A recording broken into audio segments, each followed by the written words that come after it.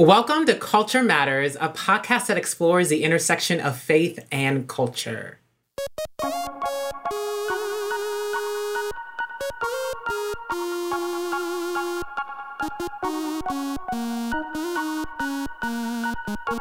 I'm Elizabeth Woodson, and I am in here with my co-host, Adam Hawkins. Adam, how are you doing today?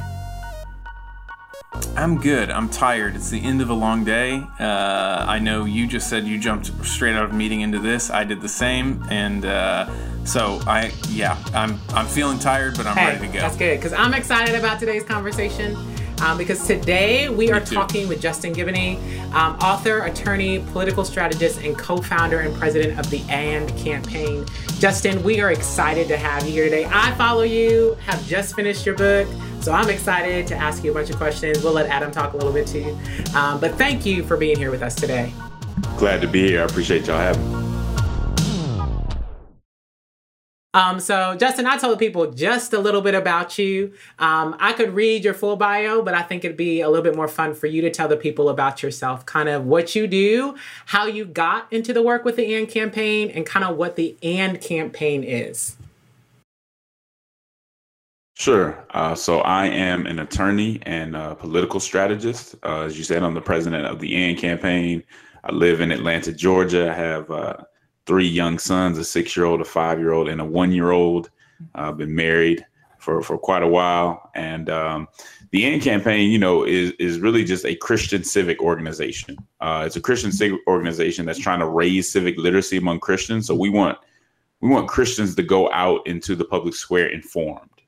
We want them to know how the political process works, and to be able to engage effectively. But we also want Christians to understand that in able to be faithful, we have to frame some of the issues for ourselves. I think too often Christians take the framing of issues from either conservatives or progressives. And sometimes those frames are just not biblical. And so we end up taking bad stances or just taking the wrong positions because we haven't taken the time to run some of these issues through biblical scrutiny. And so that's what we're trying to do. The way that I got into this was just in running campaigns here in Atlanta, just seeing that, the church needed a little bit of organization when it came to political issues, that we needed some unity. And, I think, it feels to me like every moment of my life, kind of God was setting me up for where I am right now for this call to kind of focus on the intersection between faith and politics. And so that's where I'm at. Did you always have in mind to write a book? I mean, was that always going to be part of the aim? And then just maybe take a minute to speak about the book. You guys recently released Compassion and Conviction, the AND Campaign's Guide to Faithful Civic Engagement.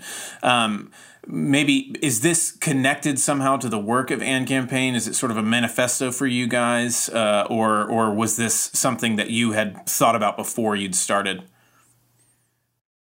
I feel like I always wanted to write a book. This specific book, I don't know about that. This book came about really as we were traveling through the country, going to different churches, speaking with pastors, speaking with faith leaders. They were like, is there a resource you could give to us so we can, give this to our churches so we can have Bible studies and all that? And so initially we were going to do a curriculum based on those requests. And Ivy Press was like, no, just, do a book. It'll go over well, and make sure there's questions and activities in the back. And so that's what we did. But it was really based on the request of a lot of pastors and faith leaders, even, college professors who were saying that they needed something to help equip their people, because we really don't have, we don't take the time to really have a political theology. We talk about theology of work. We talk about all these other things, but not a political theology. So once we step out of the church, we're just kind of up for grabs, and whatever, ideology we lean towards, they kind of set up our Justin, why do you think that is? Because I think we've reached this moment where it is painfully obvious that Christians have this dearth of knowledge when it comes to politics, don't know how to engage well. And sometimes when we do, it's just really volatile and contradicts with what we say we believe. And so why do you think historically Christians struggle with political engagement? Yeah, I mean, well, I think it goes both ways historically. I mean, you could say the civil rights movement, which was a Christian movement, actually did it very well. or you could point to the moral majority and said they did it very poorly. So I think it depends, on the context. It depends what group you're talking about.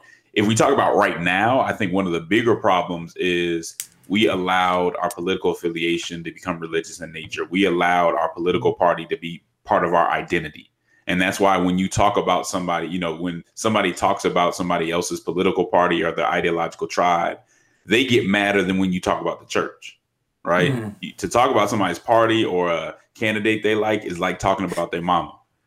All right. And that just shows you that their identity is so tied up into it. And so what we're trying to tell people is, look, you can be in a party all you want. That's cool. You got to be a Christian first and have enough space between you and the party that you can see the difference. And that if somebody critiques your party, you can say, well, okay, maybe that is a fair critique, or if it's not a fair critique, but you shouldn't feel like they're attacking you because they make a critique or even an insult of your party.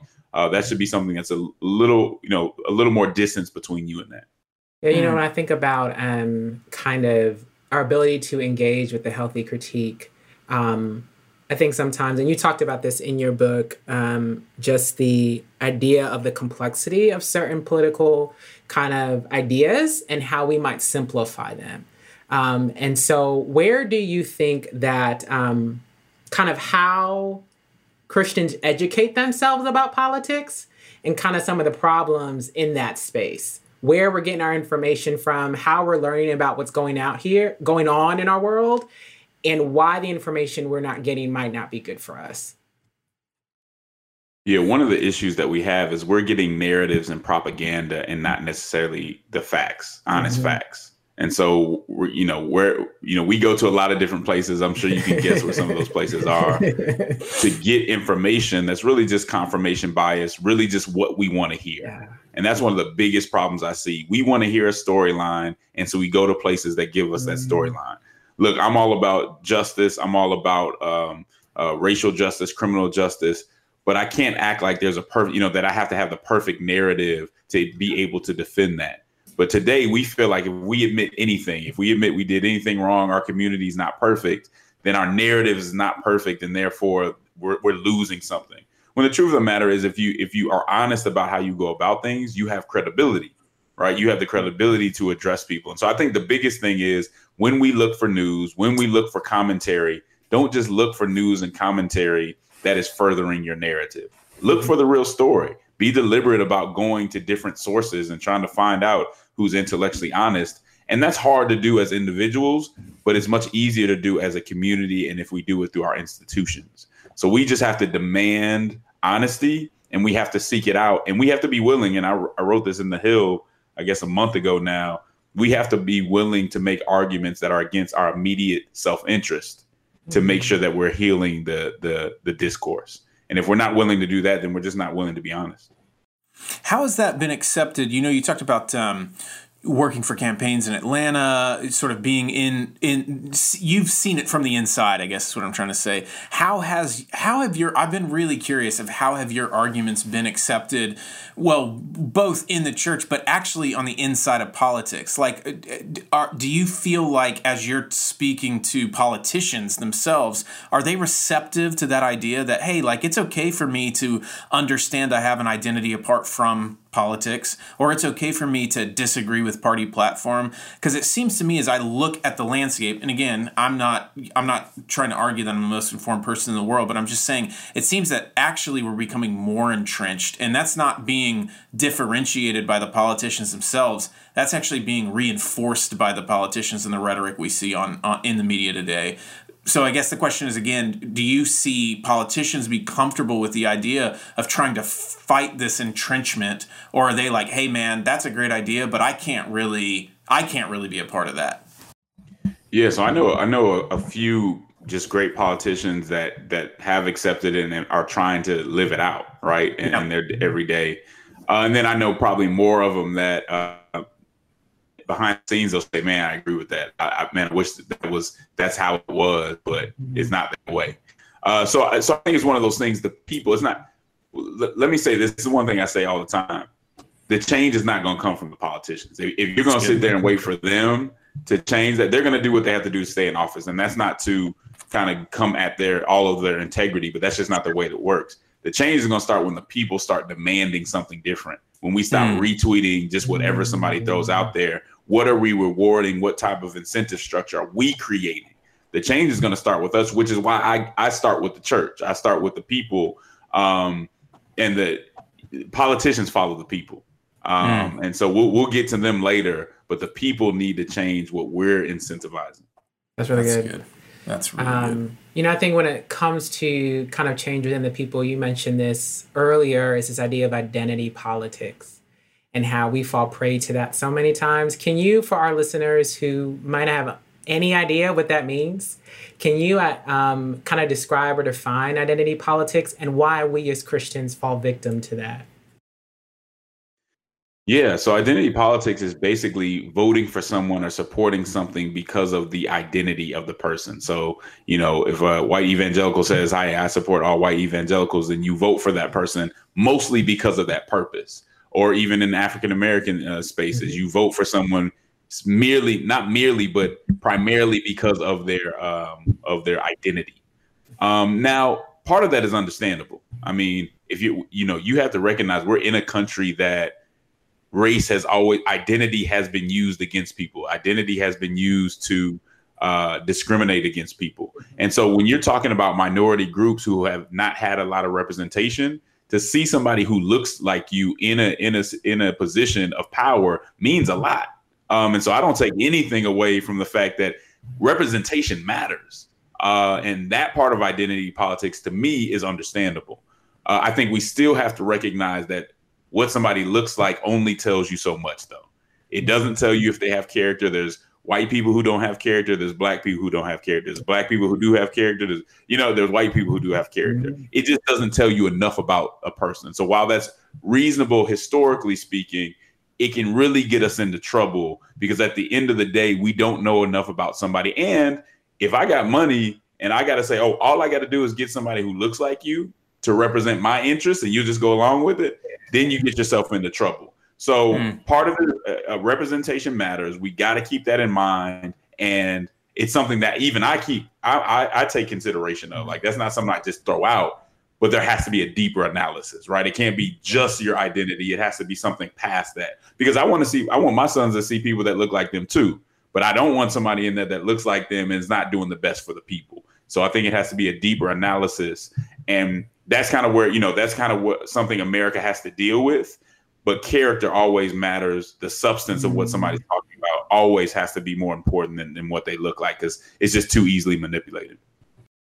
That's such an important message. That idea that character matters. You could look at the past. You could look in history and find examples where we've sort of shunned that. But I really think it's a moment of sort of reckoning for maybe the white evangelical church, because we've sort of forgotten that principle that character matters. And I don't know that I feel like in some ways that many Christians have been caught up in the politics of us versus them. Do you know what I mean? And so there's I think there's this, okay, it's us versus them. There is this other side. They're out to hurt me or harm me. Like that sort of rhetoric is it's not just I disagree with them. It's that, they want to end my way of life or something. The stakes have been the narrative sold to us have been the stakes are so high. And I'm not saying they're not high, but the stakes are so high that character doesn't matter. We just got to get somebody in there who will do what we need them to do. And I think part of that's the result of the us versus them sort of categories that Christians have bought into. On the other side, I think you have Christians who feel so orphaned by both parties, or maybe politically homeless is a thing we talk about a lot on this show, that so many Christians just feel like, man, I don't know how to engage at all. Could you maybe speak to both? Do we get involved in the us versus them? Do we give up, or as we are politically homeless, how do we engage? Could you speak to maybe both camps there? Sure. So the camp that says this is so, this is such a tense moment, the stakes are so high that, the stuff that we talked about back then doesn't matter anymore. It's just hypocrisy. Yep. A principle is a principle. Yep. Of course, a principle is easy to keep when there's no tension there.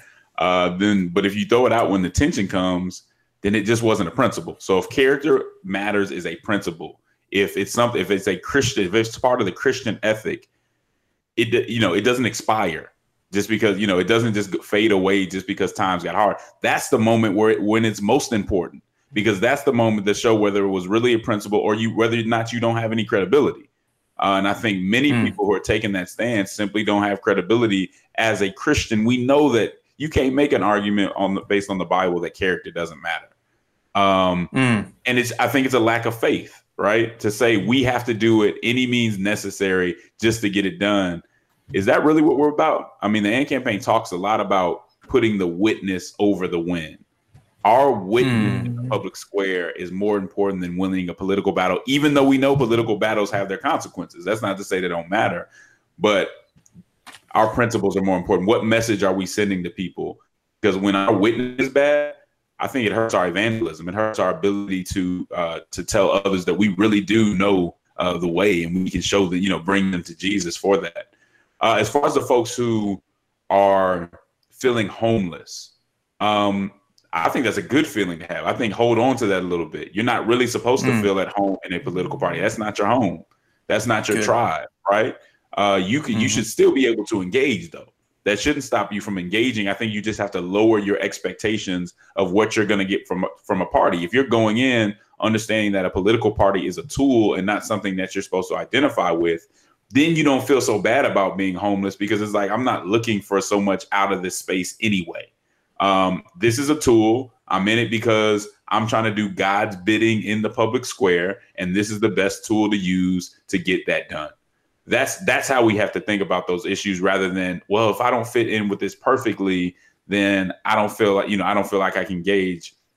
I think that's the wrong way to go about it, because you should never feel like you fit in perfectly, and just make sure that you're holding people accountable and speaking up, because every decision that a party makes, even if you voted for that party or you're registered with that party, is not on you, especially if you're speaking out against it and trying to do your best to promote human dignity and to defend human dignity and to promote human flourishing. So you talk about this idea of Christians having political engagement, knowing that we're politically homeless because our allegiance is ultimately to the Lord and the kingdom of God. And so how do we do that? Early voting in Texas starts next week. Like, is it just voting? Is there a more holistic approach for us to have political engagement? Should our focus just be on the November election, or kind of how do we get in the game? Yeah, vote in November. Take that election seriously. That November vote is not the whole of your public witness. Mm-hmm. It's not it's not everything. And too many people, you feel so frustrated because you're putting everything into one vote. You have to remember that vote is the end of one process, the process of selecting candidates and going through policy and creating an agenda. And it's the beginning of another process, the process of holding people accountable, making sure that they're doing what they said they were doing. Whether your candidate wins or loses, you should be holding whoever is representing you accountable. And especially if you voted for them, you should feel even more of an obligation to hold them accountable. Too often we do the opposite. We just defend the person that we voted for if they win, because we're defending ourselves. We're justifying our vote. And so we don't want to admit they did anything wrong. We want to act like everything was perfect. And that Christians can't act like that. If you voted somebody in, you should be even more serious about holding them accountable. The other thing is, not only is this the beginning, not only is this only part of the process on a national level, there's a local level. There's so much that you can do on a state and local level that probably has more of a direct impact on you. You probably won't feel as frustrated because you'll see some of the changes that are going on in your community or in your state. And so people cannot make national politics everything. Please get involved on your local level. The other thing about a local level is it's nonpartisan usually. So it's not really about the party, and you can get together with other Christians who you may disagree with on national politics, and really focus in on stuff that you guys can do together on a level. That is like just such a good, that's just such a good reminder, because I think what we tend to be just, inundated with the idea that the national is where it's at, right? And I'm not, again, to your point, it's not that it's unimportant, but just that the level of involvement in actually seeing the fruits of your labor and what you're involved in is so much more accessible at the local level. You know what I mean? And so just such a good reminder. But maybe to go against that a little bit and talk a little bit more about national, the vote on the national level. What are not that we're called to be, I guess we're not called to be single issue voters necessarily. And to your point earlier, I think character is an issue we have to pay attention to, and that's one you've already pointed out. What are some other issues you're paying attention to in this election cycle, and what would you tell Christians to pay attention to specifically as it relates to voting in November? What issue would I am paying attention to? Yeah. Definitely racial justice is a big one. We've seen since the COVID crisis has started, we were forced to focus in on some of the racialized violence that was going on in America, and how that people weren't being treated in an impartial manner. We were forced to see that, and I think as Christians, we can't run away from that, because part of what we're seeing is on the right, people who don't want to really address it, right, who want to act like it didn't happen or find every reason that they can find to not care about somebody dying over, buying a pack of cigarettes supposedly with a fake dollar bill, $20 bill, right? Dying. What do you have? 5 kids, 5 image bearers losing a father when that should never have happened. Talking about George Floyd. So that's one thing we definitely have to focus in on. One side doesn't want to talk about it. The other side thinks destroying the communities that are actually the ones dealing with police brutality, destroying those communities is the way to deal with it. It's not the way to deal with it. And in many cases, the folks who actually have to live in those communities, when you tear them up, you tear the grocery store up, and those folks don't come back, you put them in a worse situation. Mm-hmm. So this is a perfect opportunity, unfortunate, but perfect opportunity for the church to step up and give a real answer and stop running away from everything that's justice and saying it's Marxism, and showing people the right way to do justice instead of running away from it. So certainly criminal justice, racial justice, big deal, police reform. But also there's a lot of other issues. Voter rights. How are these states and other folks taking care of people and making sure that they can vote? A big one. But then I'll go to the other side too. You got to listen to what people are saying about the sanctity of life.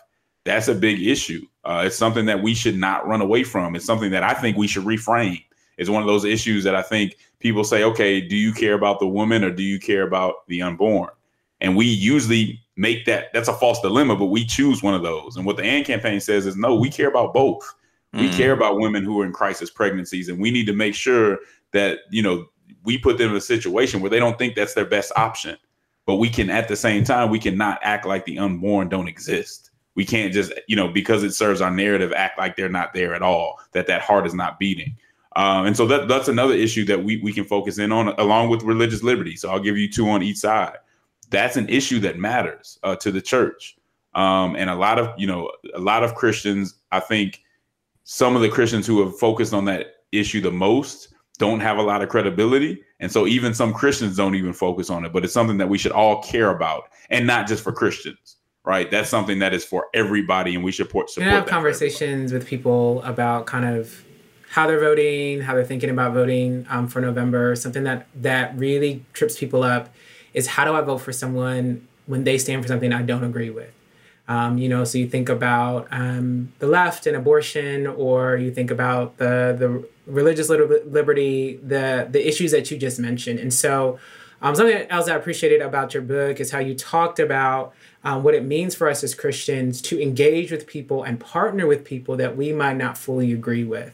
And how we do not isolate ourselves from the public sphere, but we enter in having a strength of understanding of our biblical worldview, being able to stand on the truth that we know about, but also being able to partner with people. And so how do we do that? Because I think that trips a lot of Christians up is, how do I vote for this person when they believe in something that I don't believe in?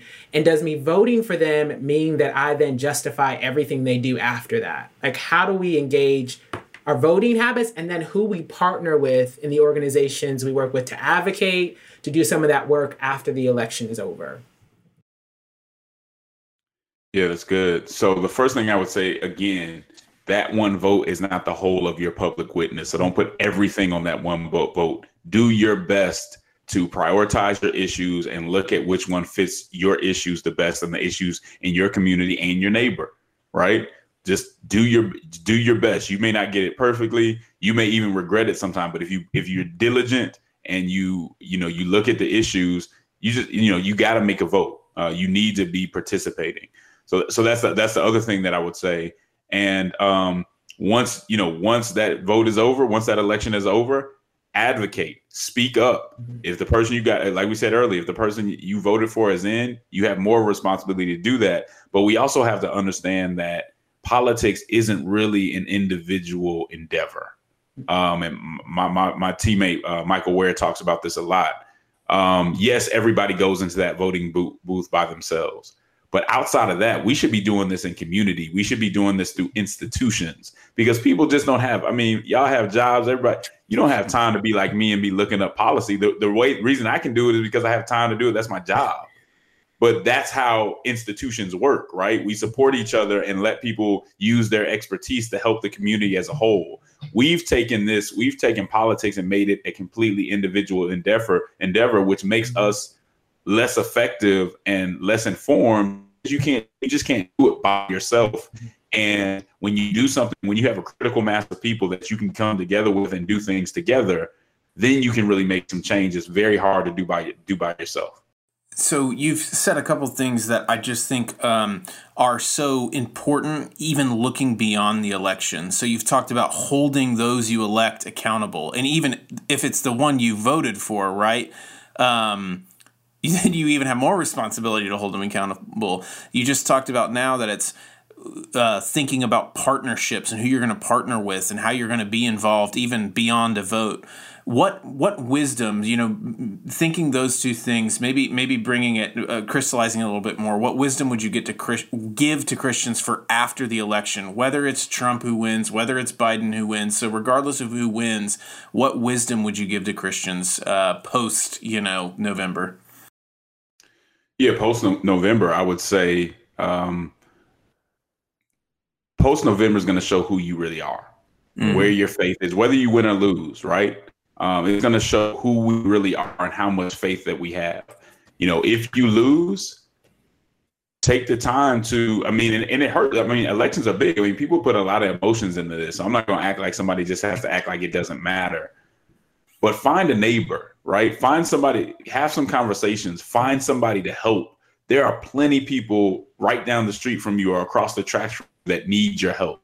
If you have to take a moment away from talking about politics or talking about partisanship for a minute, do that and go help somebody, go volunteer, right? That's probably, if you go volunteer, you may be it may count even more than your vote did at that time, right? Because you've helped somebody directly in a way that, you might not do if you're only going to be focused on politics and the outcome of this election. Don't let this election control you. Don't allow this election to make you even more opposition centered, which is another huge part of the problem that we have anyway, right? We focus on our opposition and everything, people get mad at the AND campaign because we refuse to have everything we say be about Trump or hurting Trump or helping Trump, right? If you're focused on your opposition, sometimes you're not even focused on what's right and wrong. You're just focused on winning, or you're just focused on making sure that they don't win. So don't be opposition centered. Find some joy, find your church family, find something to be happy about, and find someone to help, regardless of if you win or lose. Find somebody to help. If you need to stay away from partisan politics for a couple months or whatever, just not talk about it, then don't talk about it a whole lot. And just find somebody to help to bring some perspective to it, because it's not everything. It is not an ultimate thing. Mm-hmm. I think that's a great idea for us to end our time on, is just the idea that however we operate in this space, the goal is to really help people, and that we engage in politics as the way in which we love our neighbor, and we create a environment or society that exists. I mean, we're living out that cultural mandate. We're living out the Imago Dei that we see in Genesis, that we're responsible for the people that live around us, and that in the way in which we desire to be treated, we treat others. And so as we step into places of justice, because we would want someone to step into places of justice on our behalf, and so on and so on and so on, that there's work to be done. So for those of us who aren't educated about the issues, who maybe are getting one source of information for the things that we're learning, that we're engaging with good sources of information that maybe not are necessarily in a feed, but are opportunities for us to hear voices that are going to give us good truth. And at the end of the day, our home is with the Lord. That we don't have a home on the left or the right, that our hope is in Jesus. Politicians are not the answer, Jesus is. And we're here to push forward the things that he's given to us to steward this world for his glory. And the political sphere is one way in which we do that. And I think we have a really great opportunity this November, but moving forward past that, to really be a light in the way that the Lord has called us to be and the world needs us to be. And so I'm excited for the potential for the church in the weeks and the months to come. Man, thanks, Justin. I really appreciate you giving your time and giving your wisdom. You guys are doing some really great work again. I followed you. I've been blessed by what you guys are doing and really encouraged, and just even getting wisdom on some hard issues and how to talk through that. Your book is great. So listeners out there, I need y'all to buy this so we can be able to jump in and you can have some questions answered that maybe that you've had. Again, it's Compassion and Conviction, the AND Campaign's Guide to Faithful and Civic Engagement.